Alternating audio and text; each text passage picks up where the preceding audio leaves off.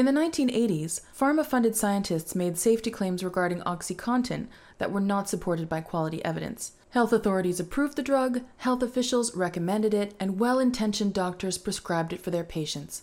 And with that, the opioid crisis was born. Purdue Frederick went on to make $30 billion in profit at the cost of hundreds of thousands of lives. Today, pharma's once again making safety claims that are not supported by quality evidence, this time about the safety of COVID-19 injections for our children. And Pfizer is poised to make $100 billion in profit in 2022. What should be of great concern to parents is that many health professionals have been forbidden by their colleges from speaking out against COVID-19 policies, including these injections. Although many brave doctors have defied these orders and attempted to alert parents of the dangers associated with these shots, many others remain unaware. If our health advocates can't speak out on behalf of our children, who will? COVID-19 genetic vaccines are inadequately tested, unnecessary, ineffective, unsafe, and potentially fatal. Global pharmaceutical interests have materially influenced our healthcare system and are profiting handsomely from their efforts. Our governments have failed to protect us and have muzzled our doctors who have sworn to protect us from harm. We are our children's last line of defense. It's time to stand together. It's time to stop the shots. Please share this video with your friends, family, and elected representatives. When sharing on social media, please use the hashtag #StopTheShots. If we act quickly and together, we can make a difference.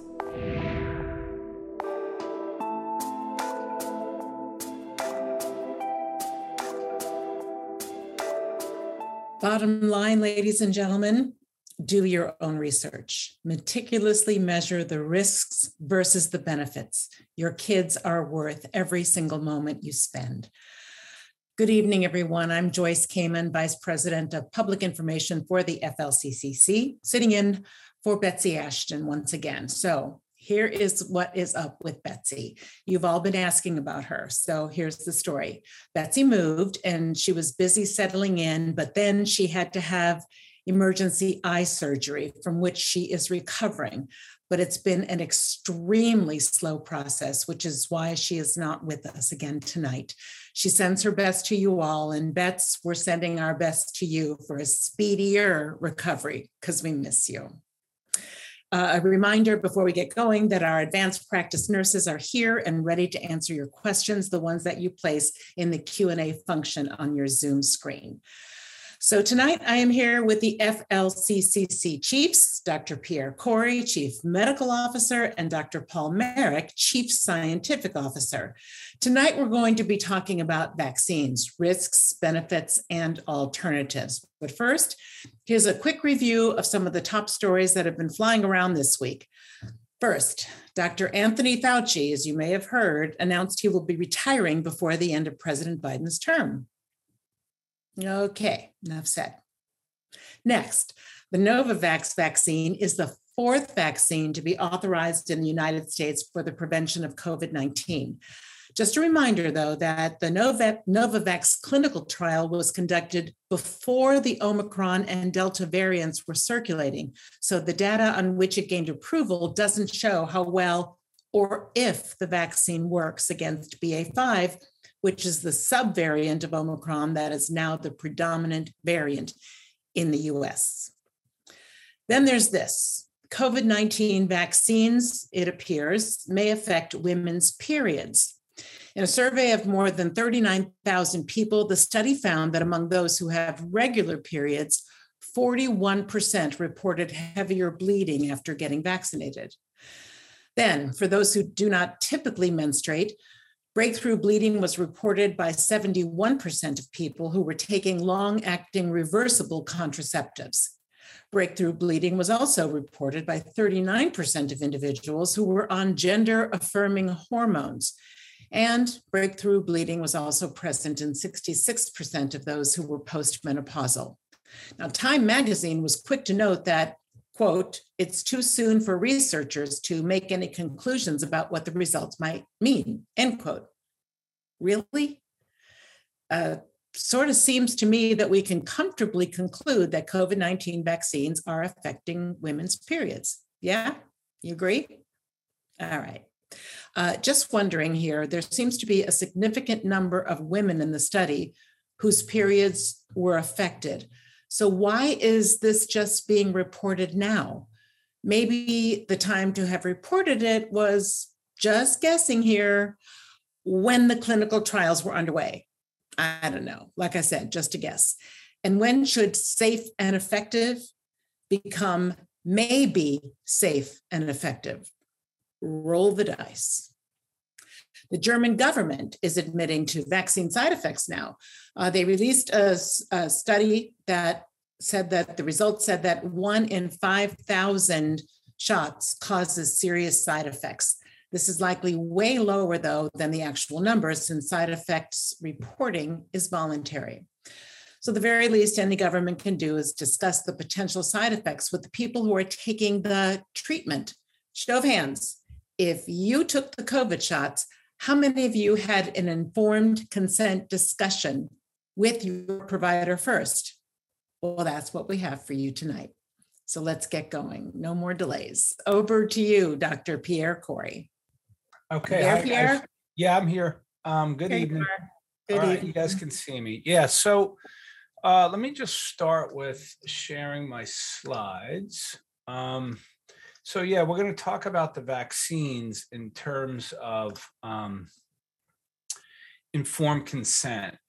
So we thought it would be, I guess, a profitable or a productive exercise to talk about informed consent in terms of the vaccines, probably long overdue. But, you know, when you obtain informed consent from a patient as a physician, and it's typically done around procedures, sometimes high-risk medicines, you do it. Standard approved, commonly used medicines, we don't. But something new, experimental, or that has high risk, we generally seek to obtain informed consent. And that would apply to the vaccines. And for those of you, I mean, the general structure of an informed consent discussion is that you go over the data as much as you know it. And if you're an expert and highly trained in your field and that procedure, you should be well-versed in the data. I don't think we could say that about the average provider, and there's a few reasons for that. I don't think they're expert on the data. But the general structure is that you go over the risks and any of known or calculated risks of the procedure or treatment, the benefits, and then always you want to offer alternatives. And really those three components are critical to really a fully informed consent discussion. The thing that I've had as an educator who's trained physicians for a couple of decades is I always had a problem with my, the doctors who I was supervising. They basically just covered risks. And I always had a problem with that because usually if we were obtaining consent, we were doing it for a procedure that we already implicitly knew would benefit the patient. And so when you only tell a patient about risks, you run the risk of unnecessarily scaring them away from something that would benefit them. And so I always tried to emphasize the benefits as much as I knew them. And I generally would know what we were doing it for. So you remind the patient to take those risks and interpret them in terms of the benefits. And there was always alternatives. You know, I'd always say we don't have to do this. And then I would have to spell out the consequences to not doing the procedure and any other alternative interventions that you could do. And so, you know, if you do it really well, it's a nuanced discussion. Some patients kind of would just sign on the dotted line. They didn't seem particularly interested. They kind of knew that they needed the procedure, but other times you'd have, pretty involved discussions. And when you're talking about vaccines, it's interesting because I don't make the decision to vaccinate anyone. I have not recommended anyone to get vaccinated for many, many, many months now. So here, if I were to have an informed consent discussion with a patient, my bias as an expert studying the data would not be to lead them to the fact that the benefits outweigh the risk. I don't even know how I would have that discussion. So I'm going to try to do it. I don't think I can do this neutrally because in the context of the vaccines and what I know about them, I feel it's important to highlight those risks and emphasize the risks as well as minimize the benefits, almost like giving someone a worst case scenario. And probably why I would do that is because I'm an early treatment expert, and as an organization, that's probably one of the biggest impacts we've had, is trying to disseminate and emphasize the reality that early treatment works. And so I just figured I'd give a little bit of that background, but let's kind of go through the exercise. The second challenge, the second thing that makes this an informed consent discussion unique is that, having lived on this earth for the last 2 years throughout COVID, like many of you, listening today, what I've learned and what I've observed about what's happened in science and media and agencies is that there really is no such thing as an informed consent, because there is no open, sharing, transparent exchange of information and data on those three components. Everything has been distorted, propagandized, or suppressed. And for me, living in an advanced health economy and what I thought was a democracy with freedom and all that, I've been, I think, forever altered by what I've witnessed, which is unrelenting propaganda and censorship. And there's a lot of evidence to support that, right? So the fact that our Department of Health and Human Services, our federal government, thought it important to give $1 billion to various U.S. media agencies to support a favorable view of the vaccination campaign. They wanted to get everyone vaccinated, and they paid for it. They paid for it in favorable coverage and in these narratives of safe and effective. More ominous is Bill Gates, who, in Bobby Kennedy's book, you can see his history with what he's done in supporting vaccines, with a very checkered past and very poor, I would say, benefits to be realized for his efforts. But, it's been well documented. He's essentially the representative of the vaccination industry, their intellectual property rights and their financial interests. And his footprint on the globe is very hard to really describe, but he has money everywhere in public health. So every single major significant entity that has been responsible for the global COVID response, he has given massive amounts of money to. He's the second largest donor to the WHO. He essentially runs Gavi and CEPI. He gives money to the NIH and all the major universities that we look to for guidance. You have Bill Gates's money there.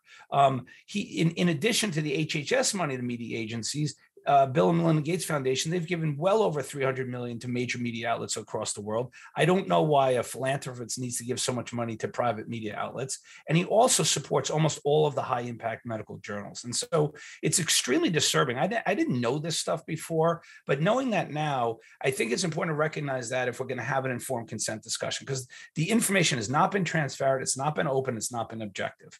And you can see that if anyone's been paying attention to this relentless media narratives, which I've long noticed have been divorced from the science and the data. In terms of censorship, I just put on one slide a few of them, but one of the most, I think, remarkable ones was the British Medical Journal, one of those high impact journals. Finally, there was a crack in the edifice, and they actually published an article detailing all of the fraudulent research practices. They used data provided them by a Pfizer whistleblower, and that was actually attacked and censored as misinformation by fact checkers. And it even prompted the editors of that journal to denounce the action. It just shows you how reflexive and pervasive this censorship is. Even when you have it coming out of a medical journal, if it's not favorable to the vaccines, you need to whack it. The CDC has been described by the New York Times as well documented. They have not been sharing data as their primary responsibility. They have not been sharing granular data, and we know that the data that they have shared has been manipulated. And then we go back to the famous tactic of censorship, which is retraction of scientific articles, of which this organization has been a victim of a number of times. The papers that Paul and I, the important papers that Paul and I have published, have been retracted and attacked, and so have any of the vaccine papers. And those retractions, when you actually look under the hood of how those retractions happen, it was not through faulty data, faulty analysis, or faulty presentations. In fact, there was very little substance to support those retractions. And, I think culminating with this is the article this week, I don't know, Joyce, I don't think you mentioned it, but this is another important article, is that it's now being reported that employees of our health agencies, the federal health agencies, are now resigning. I think they see that it's about to collapse and the dam is about to break. And I think they want to distance themselves. I'm very cynical about this. I think this is about them protecting themselves. I think there was cause to resign a long time ago, but they're doing it now because I think they know that the truth is going to come out, and the massive fraud and censorship and propaganda is going to be available to all. Now, when you talk about the risks, I mean, just at the start, when Paul and I were looking, and when we heard the vaccines on the horizon, we'd done research on the prior coronavirus attempts. I mean, it has a very troubling past. The attempts to vaccinate against a coronavirus all led to worse outcomes from the vaccinated. And we went into this global campaign with knowledge that the spike protein was a pathogen, that it distributed widely throughout the body. We had very little genotoxicity, teratogenicity, or oncogenicity studies, which is like cancer-causing birth defects and genetic abnormalities. And then there was even a concerning fertility study. So I got to tell you, there was no really good signals that this was ever going to be safe. And certainly that was never tested in the trials. The amount of exclusions in the trials, pregnant women, women of childbearing potential, lactating women, the elderly, none of them were included. And so, you went on a global campaign on really scant data. We know this was rushed. We know that everybody was scared and they were trying to put a stop to it. But I think this is a sort of a cautionary tale of when you hurry up the introduction of a medical intervention into society without due diligence. And so the risks, I could probably do an hour on this. I'm just going to kind of hit some highlights, but just looking at the data alone that was published in the original manuscript. And I was just talking to Paul earlier. I remember the day that the Pfizer trial was published in December of 2020. And when I looked at that paper, I was like, wow, that does not look like a friendly vaccine. I mean, just looking at the fevers, the headaches, the chills, the shaking. I mean, it was astronomically higher in the vaccine events. And I was like, that looks like you're going to get really sick for a few days with the vaccine. And that was just the short term. And then when you looked at, this Pfizer report that they sought to suppress for 75 years, which was the post-marketing, I think it was 9 or 12 weeks, where after the trial participants, they followed the 42,000 or 44,000 participants. And they found that of the 42,000 adverse events that occurred, almost half of them were not followed. They were either unknown outcomes or not recovered at the time. So we don't even know what happened to those patients almost half of them who reported adverse events. Of those that were followed and that you had a final determination, 3.7% of trial participants died. So if I were going to have an informed consent discussion, I would tell someone, or even informed consent for another trial, I would say, well, in the last trial, almost 4% of all study participants died within 9 weeks of the trial. Does anyone want to sign up for another trial like that? And by the way, that is an undercount because many thousands were not followed. We know that they did not have the staff, and that was part of the whistleblower report, is they were not following adverse events. And so the idea that within 9 weeks of a trial, and keep in mind, trial did not include the elderly. It excluded a lot of patients with significant chronic diseases. These were largely younger and healthier people, yet they had a 4% death rate within 9 weeks. I mean, it's almost like it leaves me speechless.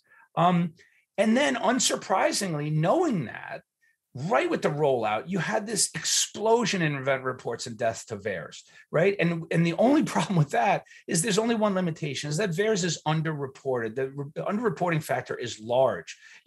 There's estimates between 30 and 40 just for deaths related to the vaccines. And so, and then more recently, you had some press reporting that the CDC in some FOIA-obtained emails has admitted to not monitoring the VAERS database, which is not surprising to me. You could see the stance of the government. They wanted to ignore VAERS at every turn because the goal was to vaccinate. And then this fixed media narrative that we've been subjected to now for a year, which is that the VAERS database is a correlation, it's not causative. Again, I have to make my point. The standard regulatory approach when you introduce a novel intervention or medicine is any adverse event reported should be considered causative first until proven otherwise. But what did we do as a globe is we dismissed everything as correlated and not causative until proven otherwise. And that upending of a long-standing regulatory standard is one of the many factors which has led to what I think is a catastrophe. And when you look at those deaths, right? They saw those deaths. That was in a court-ordered document that we had to obtain to learn about how many deaths occurred after the trial, and that's what they were attempting to block for 55 years. This is fraud. They are trying to bury adverse event data in order to further the adoption of their product.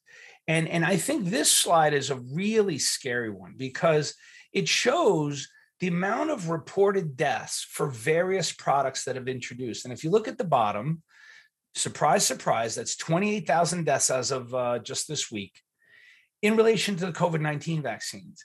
Vioxx, which was one of the most historic frauds of pharmacy, they paid billions in dollars in criminal penalties and civil penalties for that. That's the next one. So their last major fraud is on that slide. Another major fraud was Bextra. So just on this slide, when you see reported deaths in VAERS, you can see a signal of fraud. When you start to see explosions in deaths and nothing happening about it, those deaths will continue happening as long as the fraud happens. And then the other thing, right, is when you saw the agencies and the media try to explain away all of these deaths being reported, they kept saying these are background deaths, and I would like cringe and want to punch a windshield when I was in my car and I'd listen to someone on the radio say, well, if you go to the car wash and then someone dies later that day, you can't blame it on the car wash. And I wanted to scream, like, if everyone keeps dying after going to the car wash, I think we should start looking at the car washes, right? And when you look at this graph to the left and you see the fact that these death reports are all occurring temporally associated with the vaccine, it takes around 42 days before the death rates of a vaccinated person approaches background levels. This is not background deaths that are mistakenly being correlated. And then in this more recent paper, again, a lot of these papers are on preprints, and that goes back to my first point about censorship and propaganda, is most of the real data and the real analyses that I'm finding that I find compelling and accurate are on preprint servers and they're on Substacks. Because if you look to the high impact journals, you're talking about going into the den of censorship and the editorial mafia. But this was a really interesting paper by expert researchers where they looked at all of these VAERS reports. They could not find another explanation for their sudden death rather than the vaccine. And so when I talk about these risks, and let's go back to January 22nd, 2021, right? Within 3 to 4 weeks of the rollout of the vaccines, you had 182 deaths within 3 weeks. And every vaccine before then, at most, if you combined all the vaccines, you had 158 deaths a year. Now you had one in 3 weeks. Is there anyone who's surprised that we're at 28,000 deaths in the US now reported into that database, which we know is underreported? And at that time, when 182 deaths were being reported, the percentage of the US population that was vaccinated, I think may have been 1, 2, or 3% at most. And we saw this. This is from Juan Chimilla, one of our analysts. He started showing us this in like February and March. He started looking at the most aggressive rollouts of vaccination campaigns, small countries where they just went out and vaccinated everyone. They were not seeing any deaths to COVID before that. And suddenly you had these massive spikes in deaths being measured in countries that were rolling out these vaccines. And you saw it in Israel, and then you saw it here down on the right with the boosters. And so it's hard for me to talk about these risks, but then saying that the risk of death is absolutely unacceptable. And this is from the Philippines. It's a little bit of a confusing one to interpret, but essentially, if you look at the proportion of young people, so if you look at the blue, the orange, the gray, and the yellow, there's almost no young people dying before the vaccines. And then when you see the proportion, so the green, the 40, 49-year-olds, huge proportion that are dying. The blue, huge proportions are 30, 39-year-olds. And look at the yellow, which is 20-year-olds. I mean, massive increases in young people dying after the vaccines. And then, Paul, you want to take this slide? Because I think this is another risk of the vaccines if we want to have a full discussion. Yeah, so I mean, the paradoxical thing is that the more you get vaccinated, the greater your risk of getting COVID. And what it actually does is it impairs your immune system. So this was from the Lancet, which is, one of the peer-reviewed journals that try and hide the data. The study showed that immune function amongst vaccinated individuals 8 months after administration of 2 doses of the COVID-19 vaccine was lower than among unvaccinated individuals. So people who get vaccinated, it tends to impair your immune system. According to the European Medical Agency recommendation, frequent COVID-19 boosters could adversely affect the immune response and may not be feasible. So basically what they're saying is the more you get boosted, it's actually a rooster, not a booster, the more it impairs your immune system, the more likely you to get COVID, but the more likely you are to get other secondary infections. So the vaccines are actually adversely affecting your immune system. And so Paul, again, apart from all the other adverse events, and this was published in the Lancet. Yep. And you know what? They're still recommending boosters and roosters and who knows what else. And Paul, you and I, we've talked about this in regards to the flu vaccine, which is barely to non-effective, yet it's been given and mandated across the country for decades. But when you look at those who get the flu vaccine, they're at higher risk of developing other respiratory viral illnesses. So, when you look at just the efficacy against one single virus, you're not understanding what's actually doing the immune system and leaving you open to other things. And so you don't want to look so narrowly, you want to look more broadly. And the way I interpret this too, Paul, is that we keep on vaccinating people with a 2-year-old virus. That is not the virus that's circulating now. And so the idea that anyone would volunteer for a 2-year-old variant when the ones circulating now are so fundamentally different. You just can't even consider it as a reasonable proposition. There seems to be so much excitement for reasons that are perplexing with this Novavax. And again, the Novavax was designed with the Wuhan strain. Yep. And in fact, when it was tested against the Alpha variant, which is gone like the tooth fairy. So the tooth fairy is still around, Paul. Not really. I've looked in my house. It is. Why you would actually even consider, this Novavax is truly astonishing. And of course, what does Walensky say? Oh, this adds to our armamentarium of safe and effective vaccines. Are they deluded? Absurd. Clearly, apart from all the adverse events, the immune suppression, this vaccine is directed against a virus which is gone. It's like saying, oh, I want to protect myself against TB. I'm going to vaccinate myself against Ebola. They're so completely now distinct. Yep. And the people seem to think that, Novavax is now an alternative to the mRNA vaccines. It's laughable. Yep.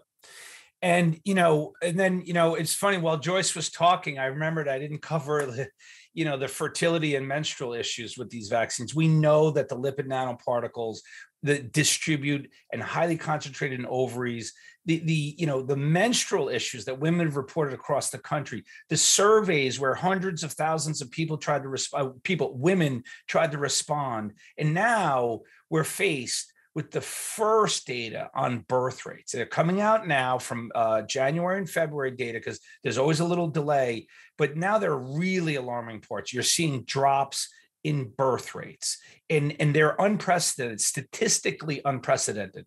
There's not a lot of variation from year to year. And so when you look at 2021 to 2022, right, a delay of 9 months, we are seeing statistically significant drops from a number of countries for which that data is available. And so if I were to counsel a woman on risk, benefits, and alternatives, this would be the most alarming things that I would think about if they're of childbearing or even pre-childbearing age. And so, really the question here actually is there anyone who would benefit from the vaccine? Is there any demographic or any patient group that could possibly benefit? And the answer must be no. I can't think of any single group of patients who would actually benefit from these, whatever they are. The benefits Well, let's talk about the benefits, Paul, right? I went through the risks first because I don't believe in this therapy. If I did, I would probably go through the benefits first. But if you go through benefits, right? So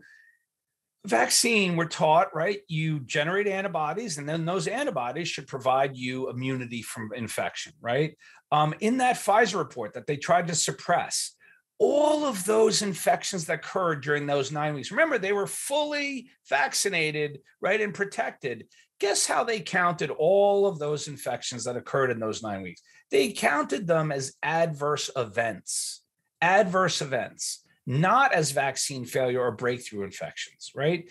And with that first, I would say that's the first fraud that they did. Then we were subjected to months of that, perfect protection of it. And then when that data went sideways and they couldn't do that anymore, now you literally have today, you have numerous health officials and government leaders on record as admitting that it does not prevent against transmission. So what do they resort to? But that's not what the vaccines were intended for. They were intended to prevent against severe disease, right? This is another incredible paper, also on a preprint, right? Because no high impact journal is going to publish this. But these were again done by expert researchers from high level universities, which looked at vaccination rates across countries and then case counts. And I'll tell you, all you need to know is the slope of that curve is going in the wrong direction. It means the more you vaccinate, the more infections you see. Whereas if vaccination really protected a population against cases and then subsequently, obviously, severe disease and deaths, you would see the slope going the other way. And so there really is no epidemiologic data to suggest it. And then this is the most alarming. This is the most recent data. And this is from New South Wales, right in Australia. And if you look at the green, those are those with 3 doses or 4+ doses. And this is hospitalization rates, by the way, hospitalization rates. Which color do you guys want to be? You guys want to be the little tiny one in blue, right? And this is actually rates per 1 million. So that dumb argument that I always hear, like, oh, more people are vaccinated, so more people are going to the hospital. Not true. This is normalized as a rate. And so when you see these rates of 114.4 versus versus 0 or 2.8 or 0.9, when you see the unvaccinated, I got to tell you, I really want to be unvaccinated because those rates are far more protective against hospitalization. So this narrative that it prevents severe illnesses and death is absolutely absurd. And there's been plenty of data to show that that's been false for a long time. Not in the U.S. The U.S. is a special case, and I've talked about this on my Substack and in lectures. But the U.S. Hospital systems manipulated data. I'm just going to say briefly. In the United States, if you were vaccinated and you were entering a hospital, there was a process of documenting that where they did not document you as vaccinated unless you were vaccinated in one of their clinics. And so the vast majority of patients in hospitals throughout this pandemic who were vaccinated actually went in as unknown, and that was interpreted as unvaccinated, and which fueled the entire narrative in the States that if you're vaccinated, you won't go to the hospital. Again, manipulation and fraud. This is from Chris Martenson, who did a quick little article. And again, he calls attention to the real thing that you want out of a vaccine is you wanted a vaccine to improve survival from all causes. And that's the other sleight of hand trick, is they led us to believe that the most important thing in our lives was to not die from COVID. I would argue the most important thing in my life is to not die from anything. And when you look at these age standardized mortality rates, right, of the unvaccinated, per 100,000, and then the person years, it's 795. Someone with a first dose over 21 years ago, it's more than doubled. Someone with 3 doses or booster, it's almost tripled. So the vaccinated are dying from all causes at much higher rates, which again just supports the toxicity. So I don't know. We covered risks, we covered benefits, the alternatives. Well, I got to tell you, most everyone's had COVID so far. If you got natural immunity, ride with it. Do not try to mess with that natural immunity with a vaccine. In fact, I think you would worsen it. There's no credible evidence to suggest that you would, amp it up or make it more optimal, not with the toxicity ratio of these vaccines. And so natural immunity is highly protective against severe outcomes and deaths. Yes. Yeah, when you talk about natural immunity, I mean, obviously natural immunity just by basic principles is much better than immunity from the vaccine. But much like the variants have changed, so the immunity changes. Because I saw in the question, so if you had COVID due to one of the earlier variants, the alpha, the beta, the gamma, or the delta, it doesn't actually provide very credible or very good protection against BA4 and BA5. Yep. So that people must be cognizant of that. The fact that you still can't put your guard down. You still need to follow healthy practices. You still need to do the protective measures we recommend.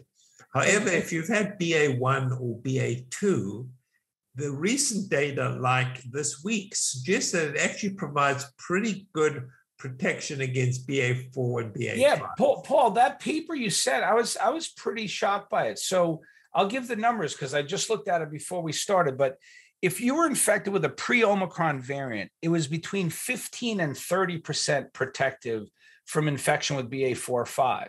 But if you had BA1, 2, like earlier this winter, it was like 80% protective against BA4 or 5. And so it's true, the variants are going to continue changing. But while you're within one variant, natural immunity will be protected for some time. But the message is vaccine is not going to help you. I always tell my patients, I always congratulate them. I say, when I get them better, I say, congratulations on your hard-earned new natural immunity and, profit from it. Yeah. So I think it's clear that there's really no place for the vaccine ever, unless maybe you're from a different solar system or planet. But I think the bottom line is that, if you've had BA1 or BA2, maybe you have protection against BA4 or 5. But I still think, it's very important that people take precautions. And most importantly, when you get a flu-like illness, it's COVID until proven otherwise, and you need early treatment. So, nothing has changed. I think that you can't let your guard down. This virus is circulating and it's probably going to be around for a long time. And we need to learn to live with it. Obviously, no masks, no lockdowns, none of this silliness that we did. We just have to be cognizant of it. Make sure you optimize your health, take your vitamin D and whatever else you need to do your mouthwash and be prepared. Don't let down your guard. And that would be my recommendation, Paul. But when you talk about alternatives, that's what you would do, right? You talk to them about, listen, you have natural immunity, you can rely on that, or you're young and or healthy, or both, right? I mean, healthy people, they have really good outcomes with this. And then when you add in the alternative of just focusing and relying on early treatment, I mean, you're going to be okay, right? This is actually an old slide from January 6th. The list is even longer. These are all of the therapies which have been shown to be effective. The ones that are circled are the absurdities that the US government recommends. But look, there's over 2 dozen, and now that list is longer. And when used in combination, keep in mind, all of these point estimates of benefits and protection against significant outcomes, severe outcomes, that's just with that drug alone. When you use them in combination, like we have done in the FLCCC, we give a combination synergistic protocol, you're going to be fine. We know how to treat this disease. And so as far as risks, benefit, alternatives, I think you got our message. And I just want to finish with this report, which I saw mentioned in the Defender. But there was a recent case that a psychologist brought against the Order of Psychologists of Tuscany. They wanted to expel him because he wasn't vaccinated. So he brought it to court, and the judge ruled that that person does not need to be vaccinated. Why is that? He said they don't prevent infection and transmission, so that's not an obligation. If it doesn't protect you from disease or transmitting the disease, then why should you be forced to take it? And also, there's a recognition that there is real risk to this. and therefore it's not legitimate to mandate anyone to be injected with something with such significant adverse events. And what I think is really important for this discussion is they actually said that mandatory vaccination is only possible if there is informed consent. And informed consent is not possible. And the reason why they said it was not possible is because we don't know the ingredients, we don't know the mechanisms of these substances because of a lot of secrecy. I would say we don't know those things because of also propaganda and censorship, but it's nice to see an Italian judge recognize that there's really no truly informed consent.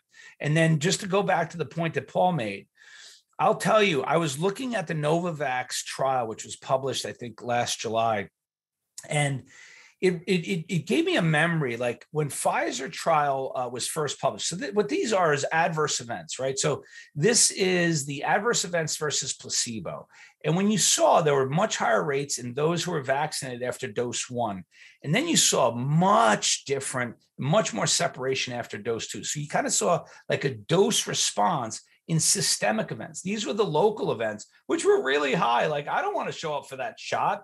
I mean, you're going to get a sore arm, you're going to get red, you're going to be in pain to far greater extent. Like, these are really scary local reactions, but the systemic reactions weren't good. And this is dose 2 and this dose 2. So when you see dose 1 and dose 2, you see much higher percentages. So, 60% with like headache, fever, joint pains. I mean, this looks toxic.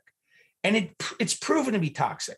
But the reason why I put up the Novavax data is because I think people are already developing this false impression that, it's not an mRNA technology, it's just a protein, and therefore it's probably safer. Well, I got to tell you, when I looked at the data here, if you look at dose 1 and dose 2, and you look at the percentages of any systemic adverse event, you're talking about 70 or 80% of like severe headache or fatigue, nausea, vomiting, malaise, muscle pain, joint pain, elevated temperature. I mean, if it was just an inert protein that was benign, you wouldn't see this. And my feeling is, I don't know enough about Novavax, but the diluent or the adjuvant that the protein sits in, it's a novel one. We don't know a lot about it. And I'm really tired of these vaccines. There's not a good immunologic support for them. And even though that on paper, it might seem like it's safer, I don't find this data just in their trial, published trial data, to be reassuring. I mean, there is a lot of adverse events compared to placebo, and I find that worrisome. And so for all the reasons we mentioned, if anyone's looking for Novavax as a savior, it's ridiculous. Rely on your natural immunity, early treatment, and or good health, and or supplementation of vitamin D. And I think that's the best approach going forward. And I'll stop there.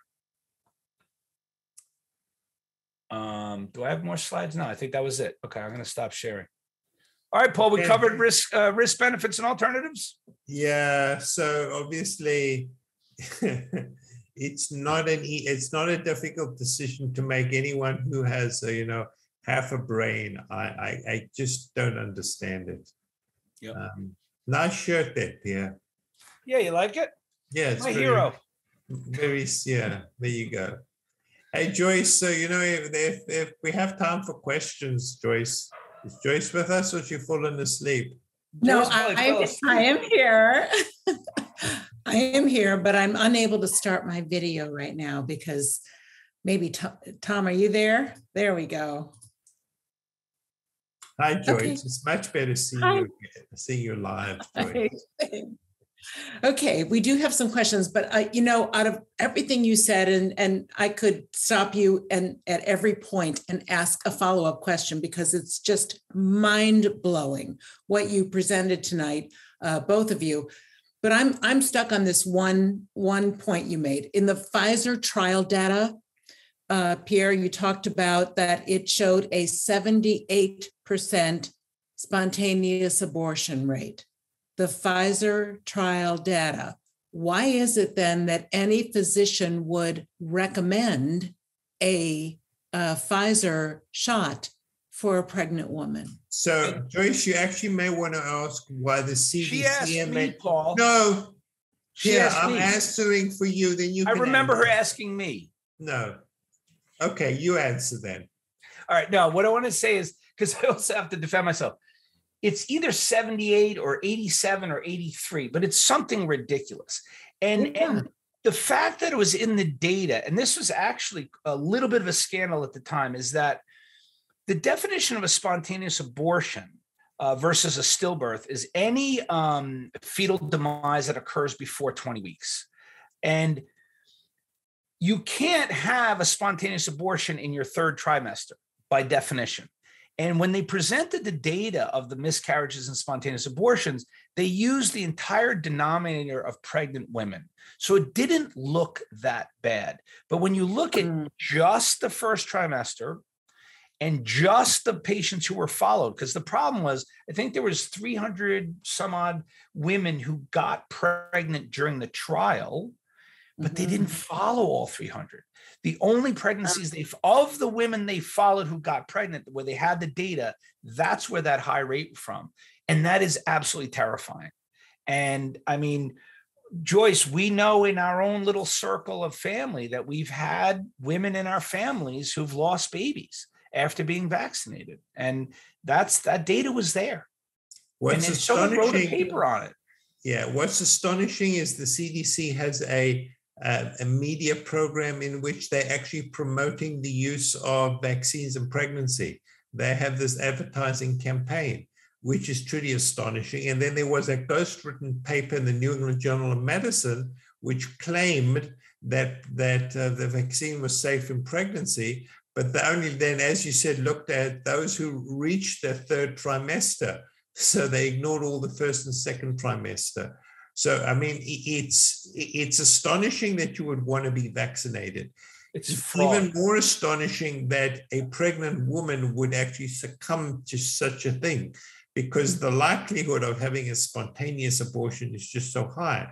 In fact, it's more efficient in terminating a pregnancy than the abortion tablet. That's how effective it is in terminating a pregnancy in the first and second trimester of pregnancy. Wow.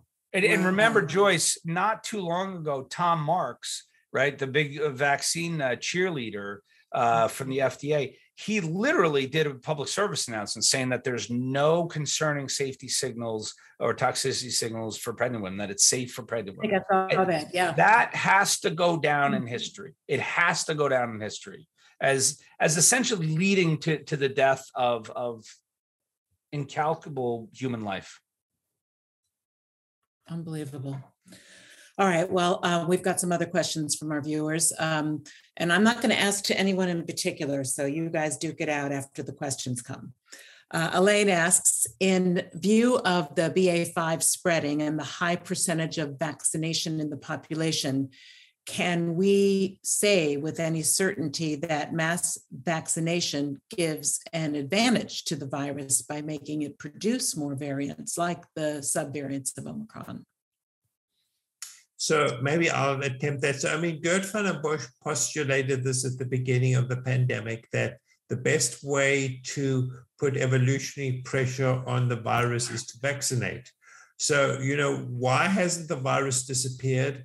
If we had embarked on a program of early treatment of all patients, we likely would not be where we are now. So, it's difficult to be 100% sure, but it's likely that all these variants, the variants we have, are due to evolutionary pressure due to the vaccine. Well, I totally agree. I like what you said. We'd be in a much different state where we wouldn't even have to wonder about that. But I think that's a good point to bring up Uttar Pradesh. When you look at what Uttar Pradesh did, which is a historic public health achievement, right?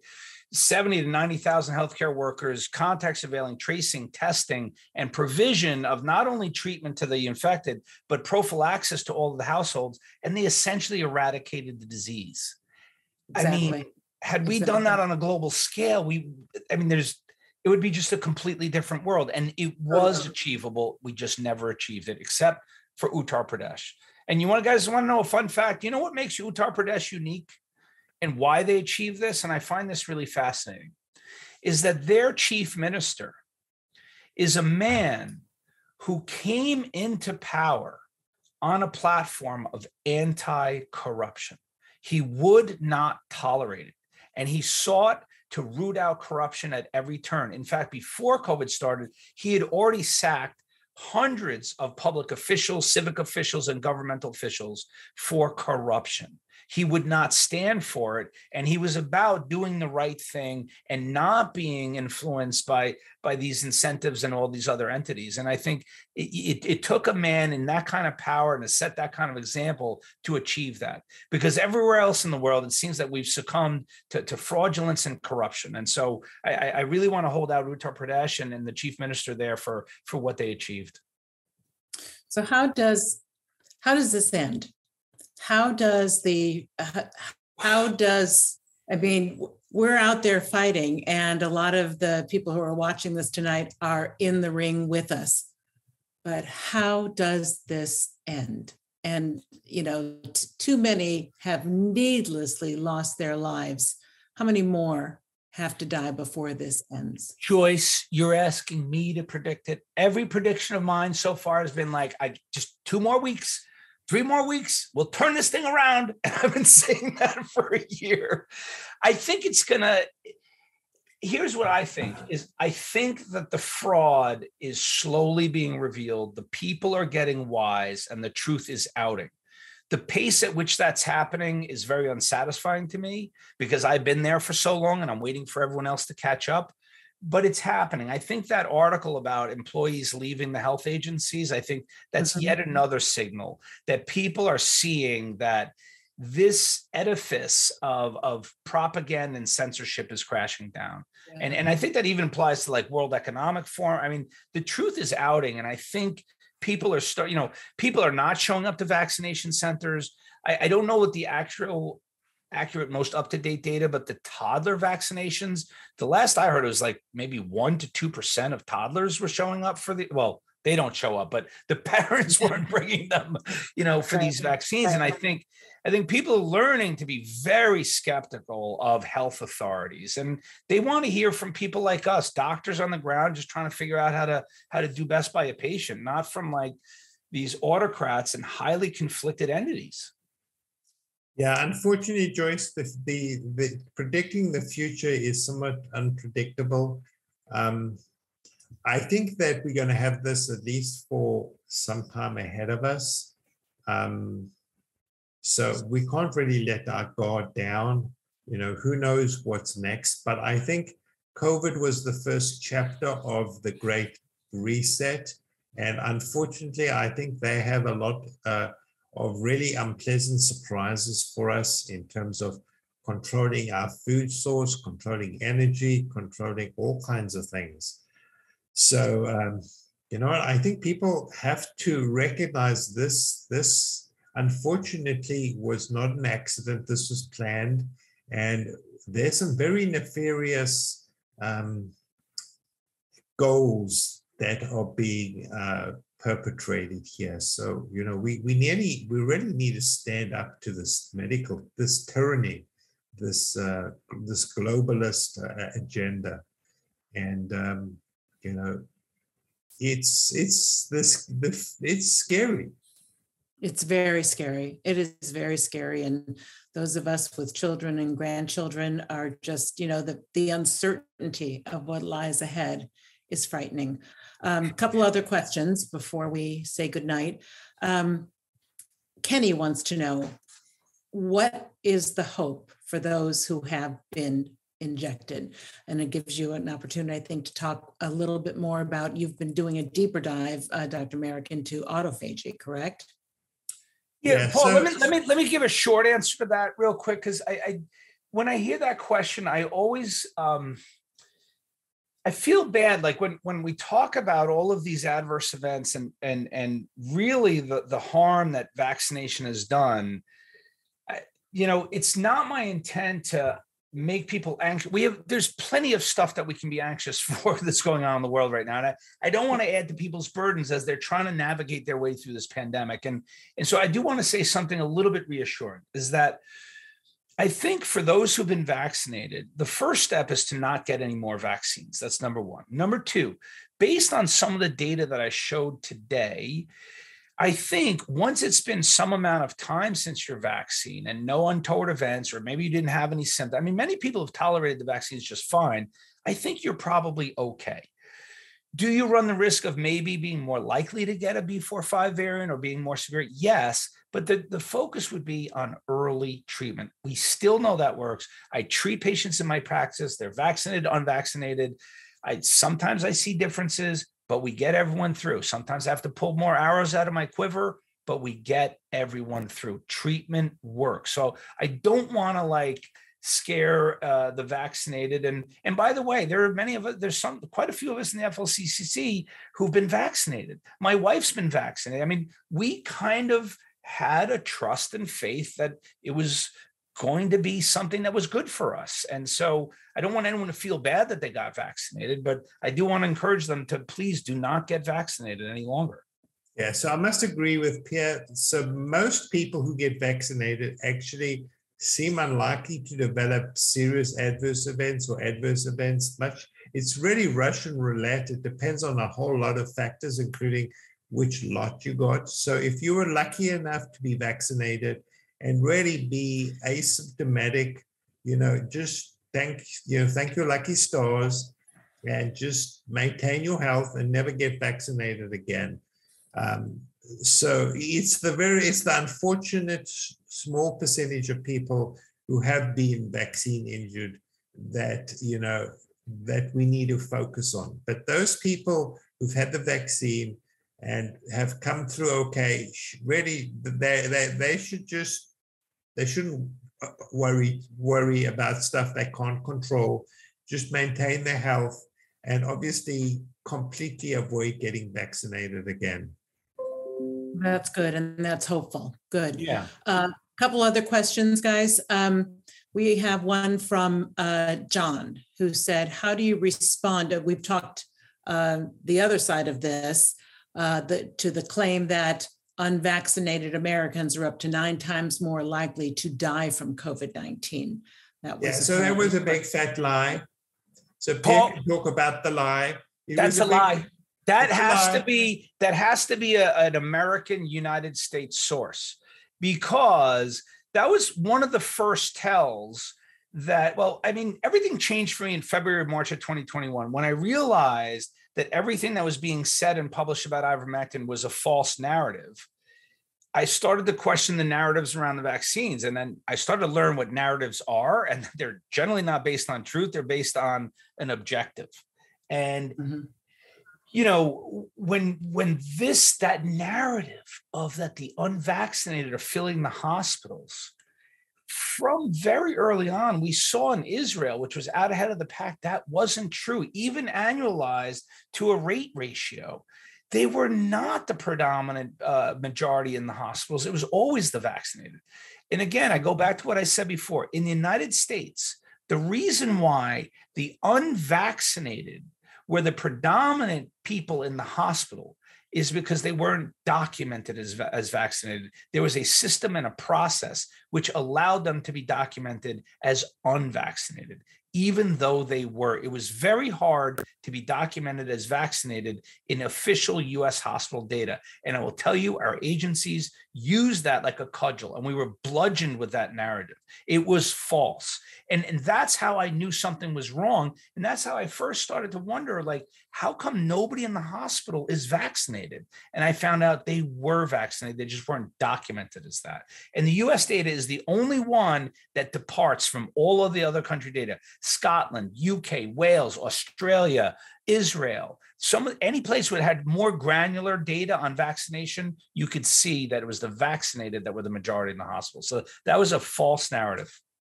Yeah. Wow. Oh, yeah. So many too, that we just, you just have to kind of run between the raindrops and figure out what's what, because nothing is as it appears. Yeah. Question from Marcy.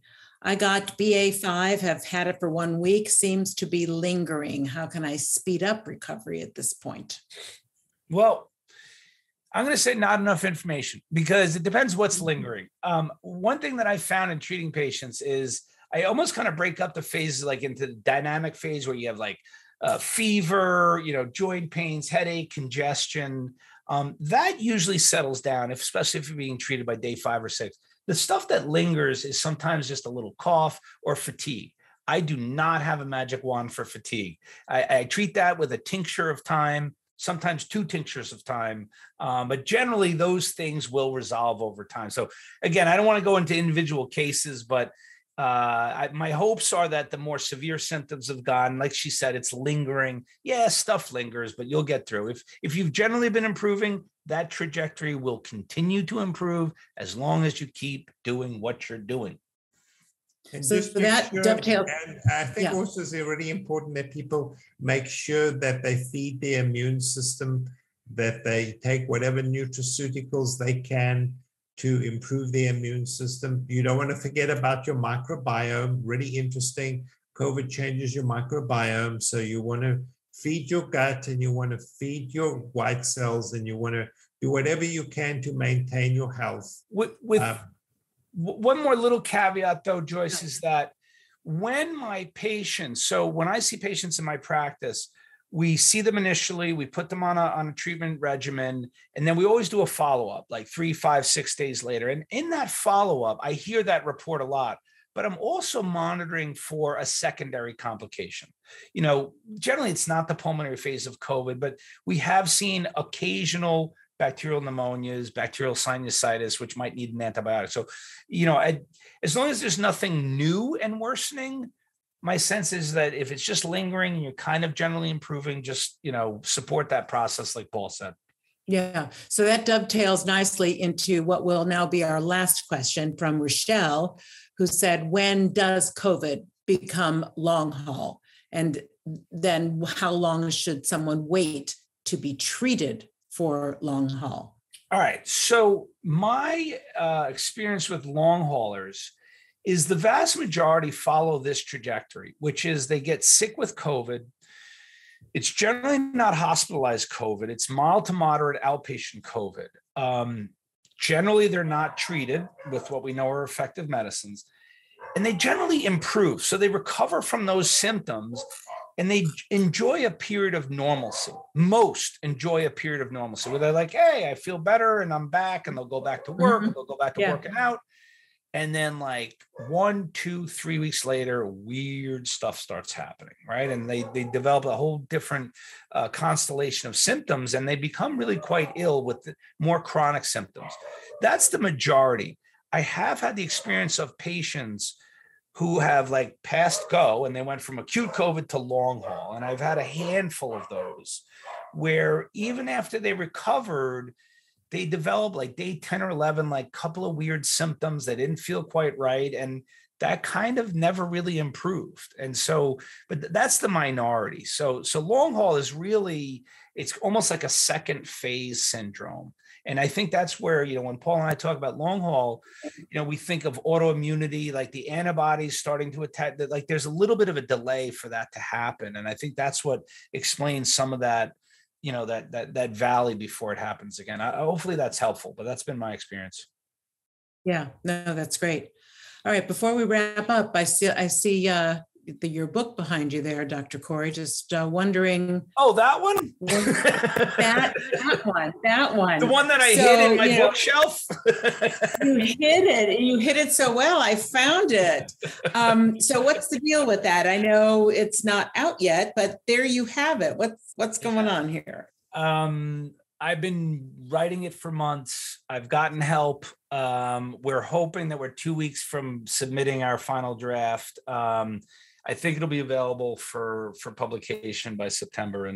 But basically the book is really, I just want to say very briefly what the book is trying to do. It's trying to relate what we've learned. And Paul and I talk about this all the time. When we talk about how little we knew of how medicine was really run. I mean, even though we were part of the system and we were practicing, everything that we've learned, and I feel like ivermectin is an index case for what the pharmaceutical company does against generic repurposed drugs. And I've been a close observer, a keen observer. In fact, I've had like almost a front row seat to a horror show of lies and tactics intended to suppress the efficacy of a medicine. And I think it's a story that needs to be told.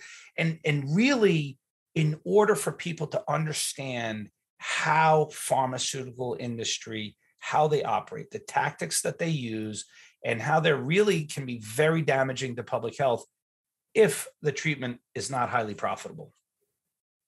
Right, exactly. So, so you're finishing this book. Is it going to be a chronological kind of thing from the beginning to? There's going to be. He doesn't know yet. No.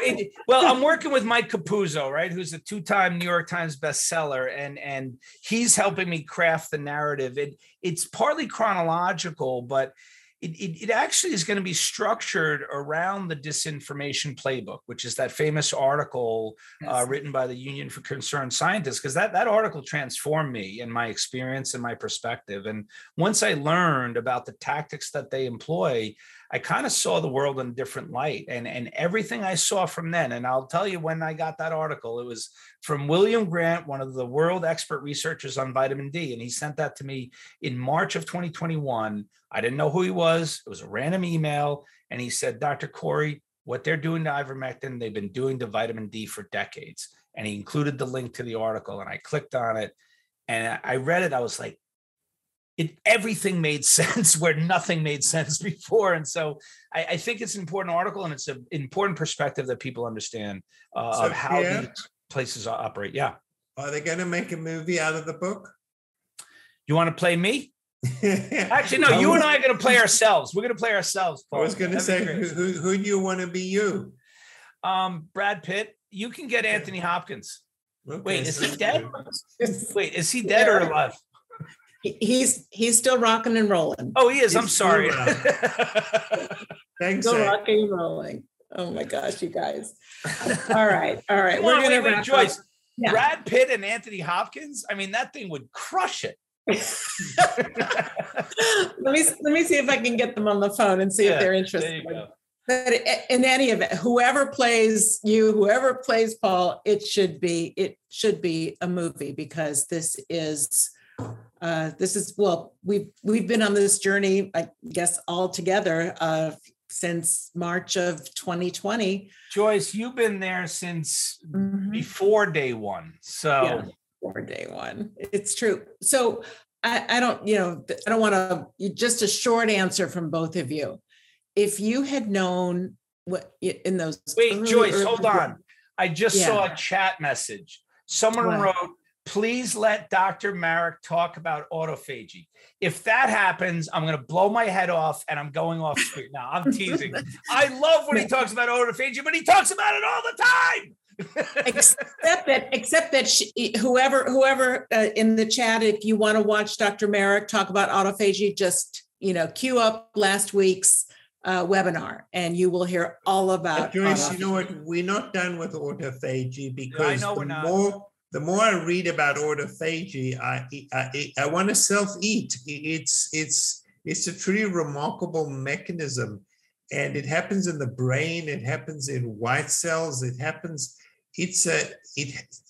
All cells do it, and it serves such an important function.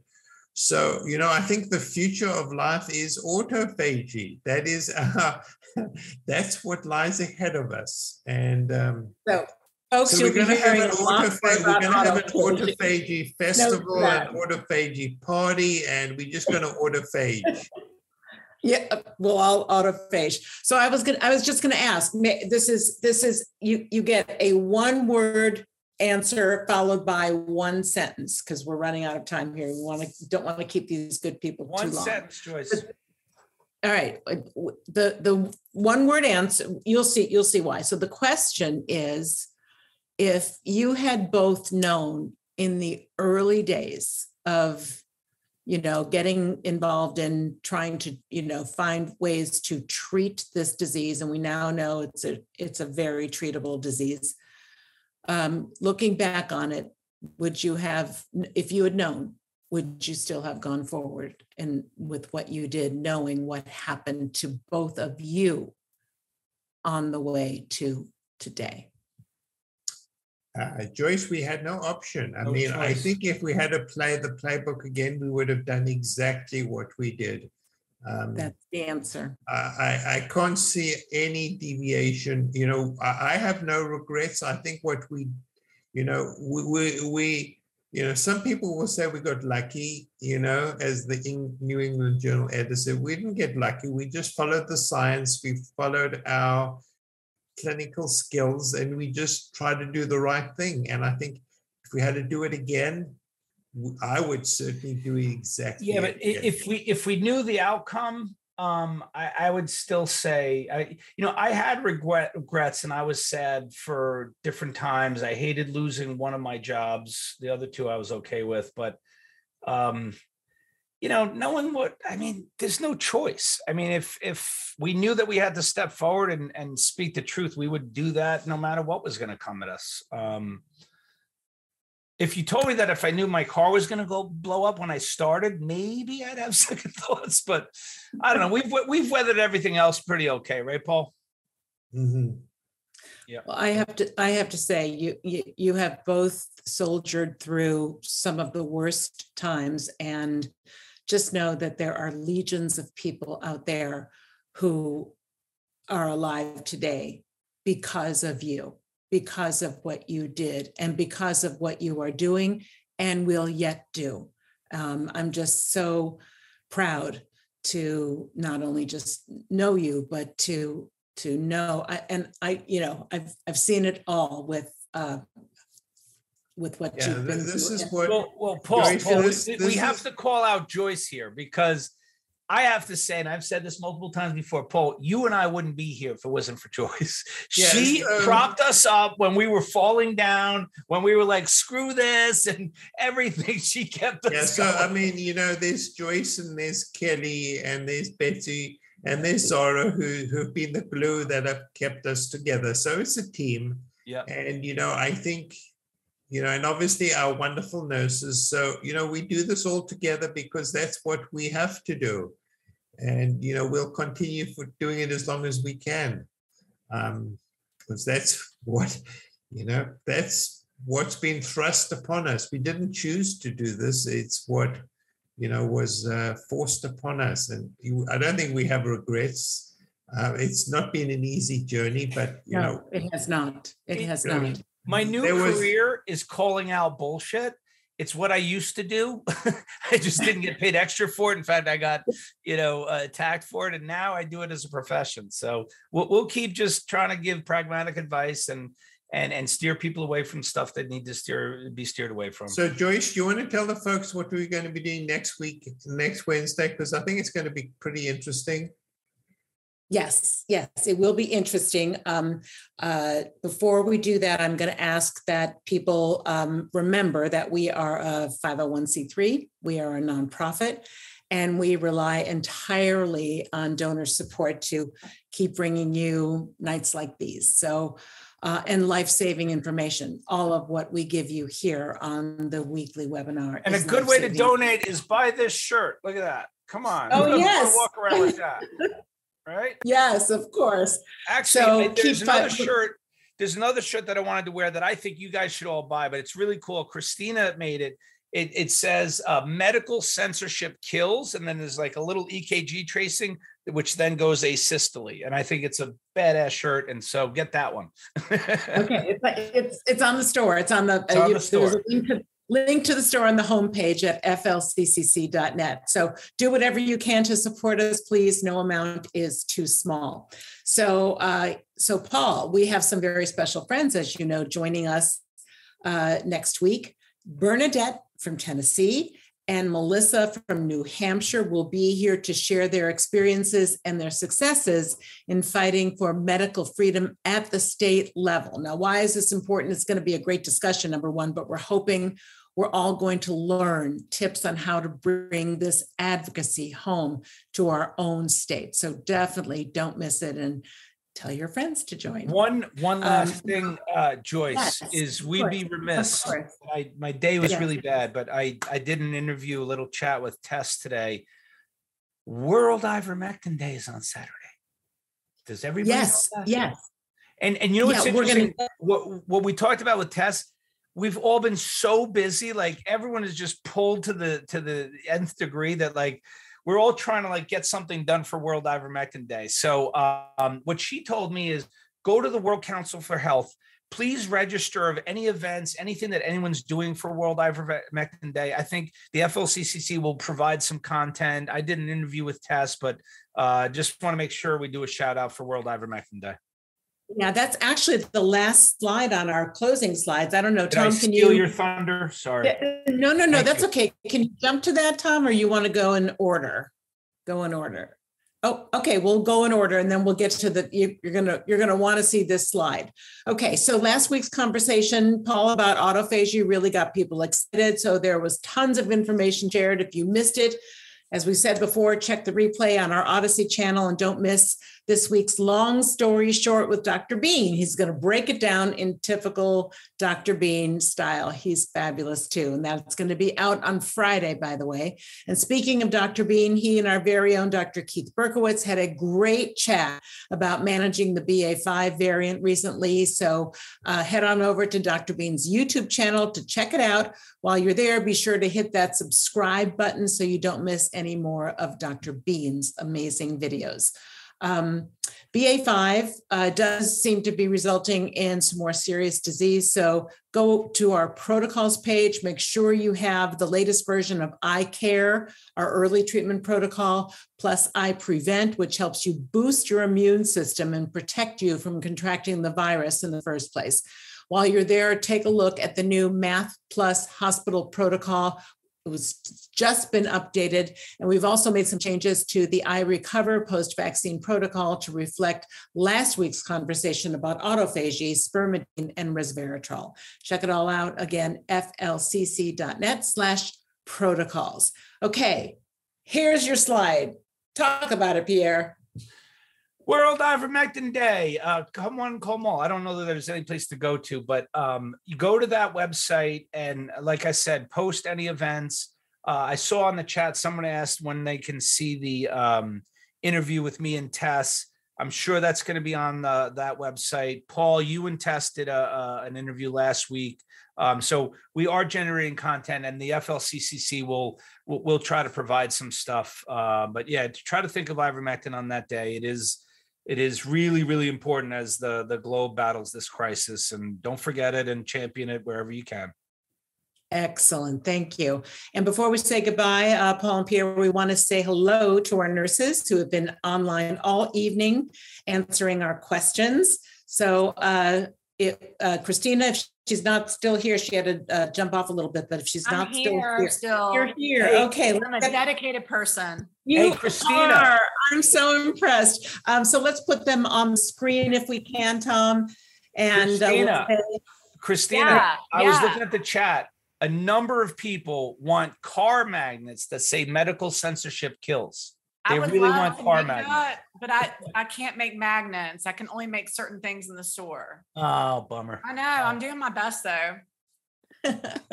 Okay. Well, Christina, we also had Pamela Burnham, Samantha Hanks on, and where's Samantha's here somewhere. She's up there. Okay. I see you, but there you are. Hi, Samantha. Thank you. How many questions did you guys answer tonight?